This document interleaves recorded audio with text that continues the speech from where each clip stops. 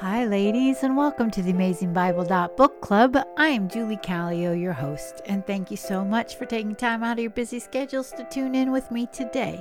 If by chance you want to contact me, you can do that at theab.bc.pc@gmail.com. Today, our review is over chapters 5 and 6 of 1 Corinthians.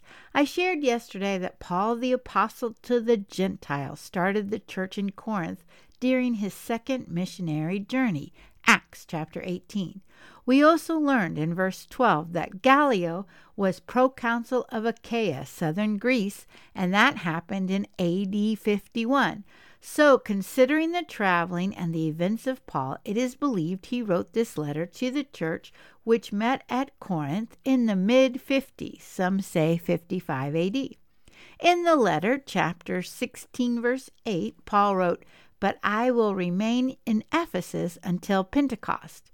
Even though Paul went to Ephesus after Corinth during his second missionary journey, it is believed to be too soon for this letter, but he went there again on his third missionary journey, and according to Acts chapter 19, verse 10, Paul stayed there for 2 years. We also know that Paul wrote a letter to Corinth before this one, which seems to have been lost. And today we will see that his first letter was misunderstood, so he clarified some things in this letter, 1 Corinthians. We also learned that Paul had been informed by Chloe's household that there were quarrels within the church, chapter 1, verse 11, and Paul wanted to address those issues. Plus, the church had sent him a letter asking questions about worship and marriage, so Paul addressed those questions too. We discovered that Corinth was the capital of Achaia and a port city that brought much trade. This city was full of diversity and wealth, but also immorality. And we will find that immorality filtered into the church. Paul started his letter reminding the people of who he was and who they are in Christ Jesus our Lord. The church had become divided over various leaders, such as Paul, Apollos, Peter, and then some said they followed Jesus. Paul told them that the leaders are servants of the Lord Jesus, and that it is through Christ Jesus that God's power and wisdom came from. And when we are in Christ Jesus, we then have wisdom, righteousness, sanctification, and redemption. So we should only boast in the Lord, not in people. Chapter 1, verses 30 and 31. And when we are Christians, we have the mind of Christ within us. Chapter 2, verse 16. In chapter 3, Paul addressed the people's jealousy and strife with each other. He reminded them that they are the temple of God and that the Spirit of God dwells in them.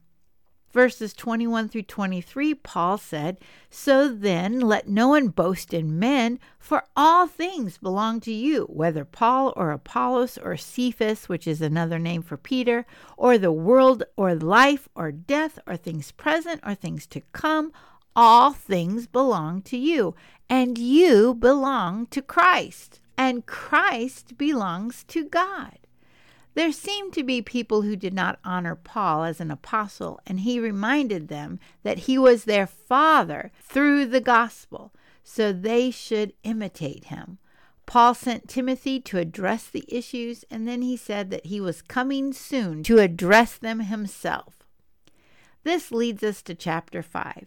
With more disorder in the church, and Paul gets right into it. He wrote, verse 1, "It is actually reported that there is immorality among you, and immorality of such a kind as does not even exist among the Gentiles, that someone has his father's wife."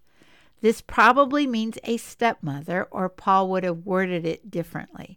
It is interesting that Paul addressed the church before addressing the man, and told them that they should remove him from the assembly in the hopes of repentance.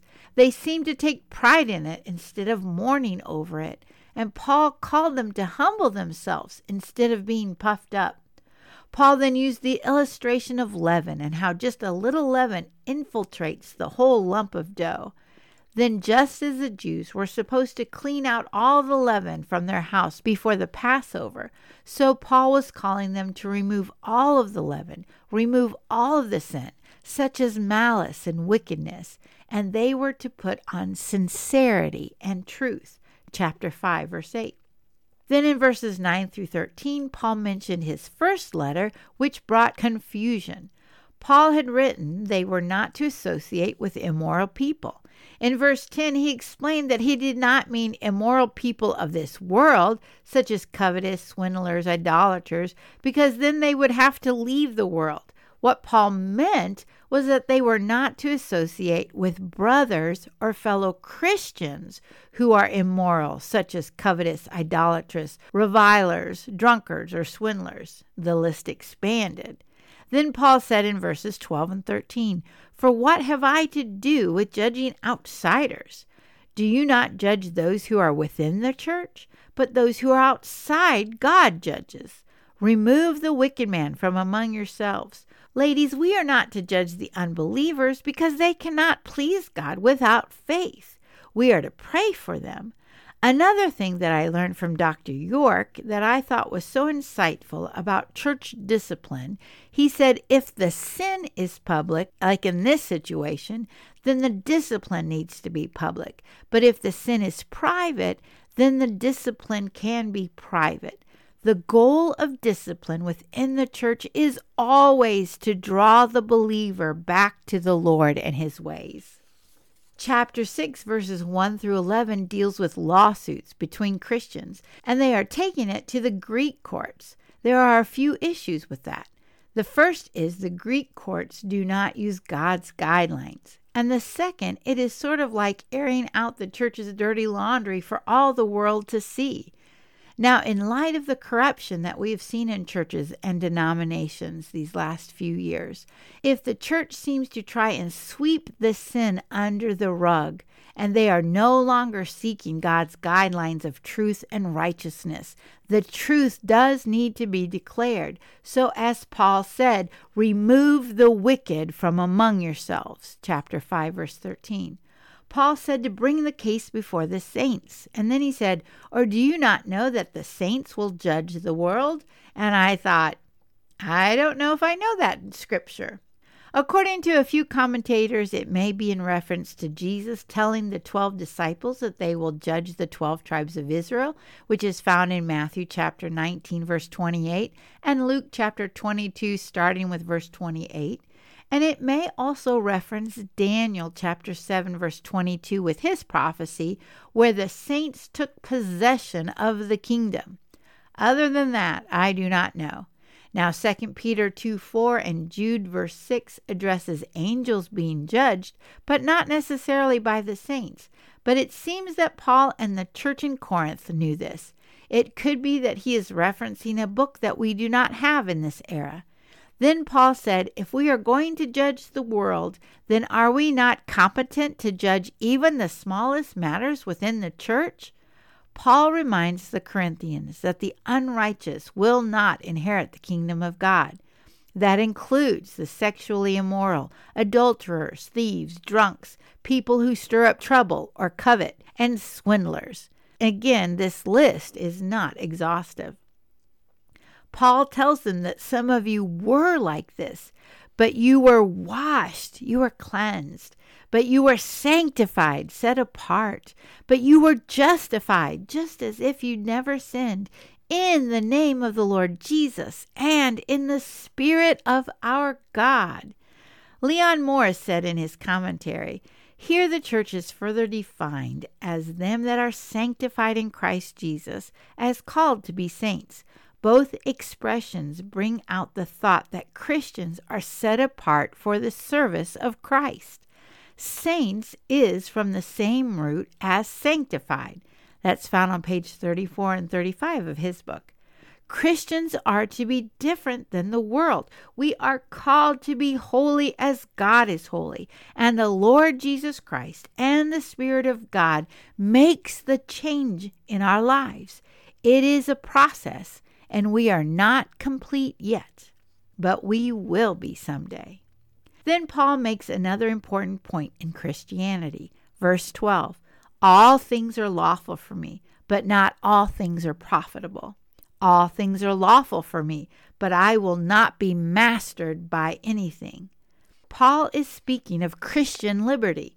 Since Christianity is based on salvation in grace alone, because of Jesus' death on the cross and his resurrection, we do not earn our salvation, nor do we lose it. Even the one who was to be removed from fellowship, there is no statement of his losing his salvation. Yes, we are free, but not all of our actions are beneficial. Paul said the question is, am I mastered by these things? Paul addressed two issues, eating rituals, and he said that the food is for the stomach and the stomach for the food, but someday God will do away with both. And then the second issue is sexual immorality. As a Christian, we belong to Christ. And then Paul asked in verse 15, should I then take the members of Christ and join them with a prostitute? May it never be. He described sex as two becoming one flesh, as it says in Genesis chapter 2, verse 24.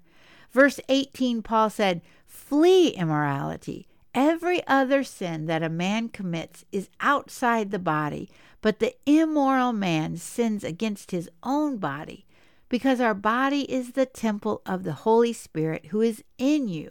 He said, as Christians, we are not our own. We are bought with a price, which is Jesus' blood. And because of that, we are to glorify God in our bodies. When my kids were teenagers, our church did True Love Waits for a month. There was an illustration that I thought was good. We gave the kids a construction heart, and then they ripped a piece of the heart to represent being with someone sexually. The more people, the less of your own heart you had to give. Sexual sin has a way of getting to our core like no other sin. Is it unforgivable sin? No, it's not unforgivable. How do we know that? The woman at the well with Jesus in John chapter 4. She had 5 husbands, and the one she was living with was not her husband. But Jesus met her, and salvation came into her life. The key is that once Christ Jesus comes into our lives through the Spirit of God, we are changed, and we should not act the same way anymore. Yes, it is a process, but as I've said before, the question for me is, am I more like Christ today than I was a year ago?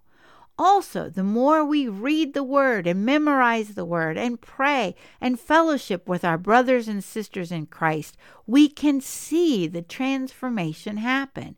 And then we glorify God in our bodies because of what He has done in us. So, ladies, have you heard the voice of the Lord today? What is He saying? Maybe you need to confess some sin or end a relationship that does not please the Lord. Maybe you need to forgive a brother or a sister in Christ. Whatever it is, He will empower you to do it. So let's be women who hear the Lord and obey, so that we may glorify God who saved us. Until next time, and thanks so much for listening.